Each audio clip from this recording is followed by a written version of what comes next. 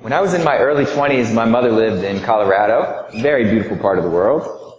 She lived in the Collegiate Peaks region, which has a lot of 14,000-foot peaks. So I spent a lot of time there, and I really fell in love with that area. Did a lot of hiking there, and there was one area in particular called Cottonwood Pass, which is over 12,000 feet. You go up to the top of this pass, and you get this spectacular panoramic of the mountains. That place was so inspiring to me. And the road up to Cottonwood Pass had all these trailheads, or these trails that go up to high mountain lakes. One of my favorite places in the world to hike. So I used to go there a lot. And I was back there when I was 25, a few years later. My mom lived in a different part of Colorado, about an hour and a half away from there. But I wanted to go back and return and take one of my favorite hikes there, up to Lake Ptarmigan, which is like almost 12,000 feet, this high mountain lake. So I got a bit of a late start this day. But by the time I finally got to the trailhead, it was about 4 o'clock in the afternoon. And the storm clouds were gathering on top of me. But I had just driven 90 minutes to get there. I was pretty determined to go on this hike.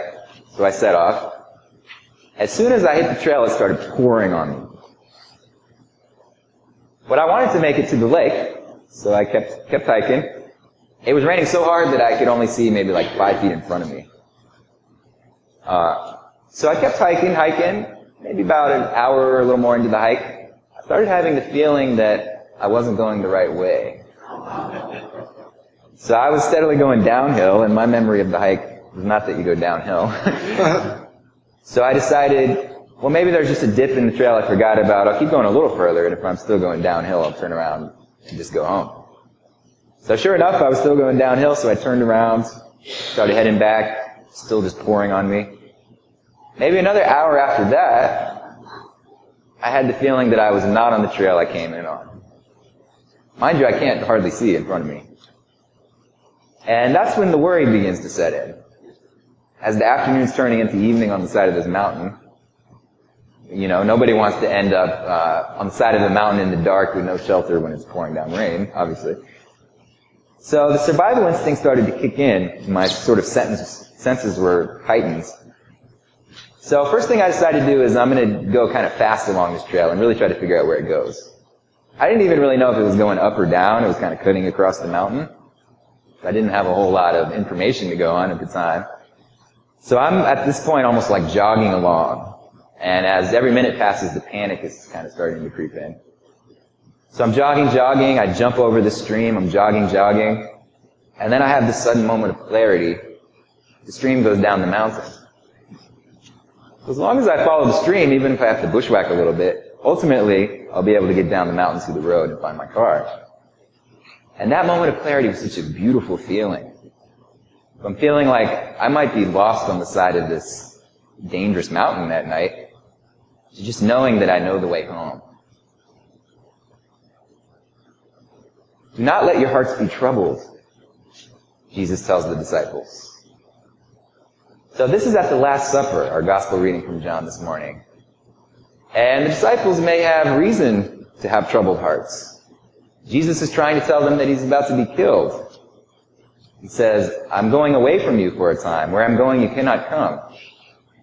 So you have to imagine for the disciples, this was very confusing and worrying. What is Jesus saying to us? Clearly, they can't even really process what he's trying to tell them. So they're worried, and he's trying to relieve them of their anxiety and fill them with faith. But they say, well, what do you mean? I don't understand what you're talking about. Where are you going? He says, I will come for you and bring you to where I am. But in the meantime, you know the way to where I'm going. Still confused. Well, we don't know where you're going. How do we know the way? And he says, I am the way and the truth and the life. If you know me, then you know the way. So one thing Jesus is teaching them in this moment is, it's right in front of you. The way is available to you. The truth. The kingdom of God is right in front of you. This is actually a major theme of Jesus throughout the Gospels. In the Gospel of Luke, he says, the kingdom of God is within you. It's right here. And later in our own Gospel reading from today, Philip says, show us the Father and we'll be satisfied. Jesus says, I've been with you all this time and you're still asking me to show you the Father? It's right here. It's in front of me. One other example that I love from the Gospels is the Road to Emmaus story. The resurrected Jesus comes along and is walking with two of the disciples who are grieving his death, and they don't recognize that it's actually Jesus who is right there walking with them. It's right in front of us. The kingdom of God is here. So I feel that this is our first message in our gospel reading this morning. To be awake to the opportunities in each moment, to do the work of the kingdom of God, and to have the peace of God. So in this, I often find inspiration from our Buddhist brothers and sisters as well, who have a lot of insight in this regard. Thich Nhat Hanh, one of the great Buddhist writers who's still alive, has books like Peace Every Step, Present Moment, Wonderful Moment.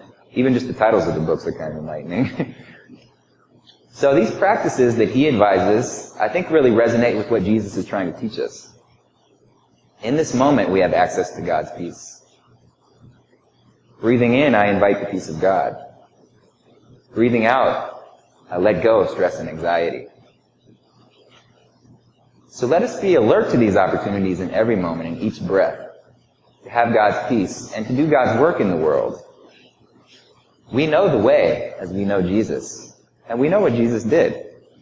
The compassion, the courage, and the incredible peace of God that he had inside of himself is available also to us. Now, it should be said that the way is not the way of the world. After all, it's the world that crucified Jesus. So, if we intend to follow the way, first of all, we know that it's not going to always be easy in this world. And one thing we may have to do is let go of a lot of our expectations about our own will and about what's supposed to happen in our lives. Certainly the disciples had to let go of their expectations. Many of them probably believed that Jesus was going to usher in the reign of David and expel the Roman occupation, which is clearly not exactly what Jesus did. None of the disciples in their dreams and hopes about what they would do with Jesus thought of him being crucified. That was probably the last thing they could have imagined. But they had to let go of their expectations about what was supposed to happen in order to follow the way. And I find, for me, in order to have peace, I often have to let go of my expectations. Whether it's something small, like traffic. If I expect it to take 20 minutes to get somewhere and it takes an hour, that stresses me out. Whereas if I expect it to take an hour, then I'm okay. So being able to let go in that sense, I think, is one of the first steps toward this peace of God. A peace that surpasses all understanding, as Jesus tells us. So, not only do we have to let go of certain things in order to get in touch with this, but I think ultimately we have to let go of the idea that God is supposed to just make our life easy. We are promised a peace, but we're not promised that it's easy. Jesus never says that to us. In fact, he says, pick up your cross and follow me. I'm reminded of the great Jewish mystic Martin Buber in the 20th century, who said, having a spiritual experience of God does not make your life easier. Actually, it makes it heavier, but heavier with meaning. And as whether we're believers or not, this life is difficult. It's full of stress and anguish. So finally, in those times that are most difficult for us, and we all have those times, many of us may be going through those times right now, Jesus says to us, as he says to his disciples, do not let your hearts be troubled. Believe in God, believe also in me, he says to them. Believe also in me, Jesus. Now, when Jesus says that, he's not, in my opinion, he's not saying, there's a theory about me that you need to agree with. Christianity is not a theory that we happen to agree with and therefore we're in. Christianity is a way of life, the way, the truth, and the life. So much so that the early followers of Jesus called their whole movement the Way, with a capital W. So to believe in Jesus, to believe that he's the way, is to follow him. It is something that we have to walk out and live out. So my prayer for all of us this morning is, in these moments of our lives, every moment of our life, we may see these opportunities to invite God's peace in, to build the kingdom of God, and to believe in Jesus. We believe in him that he's going to follow through on what he said. That Jesus knows the way home. The way home in each moment to God within ourselves, the way home to peace, and ultimately the way home after we die to be with God. So let us follow that stream home with Jesus in each moment and each day and throughout our lives, so that all of us may say, as I did at the end of that long day of hiking, it's so good to be home. Amen. This has been a sermon podcast from the Episcopal Church of Our Savior, Mill Valley, California.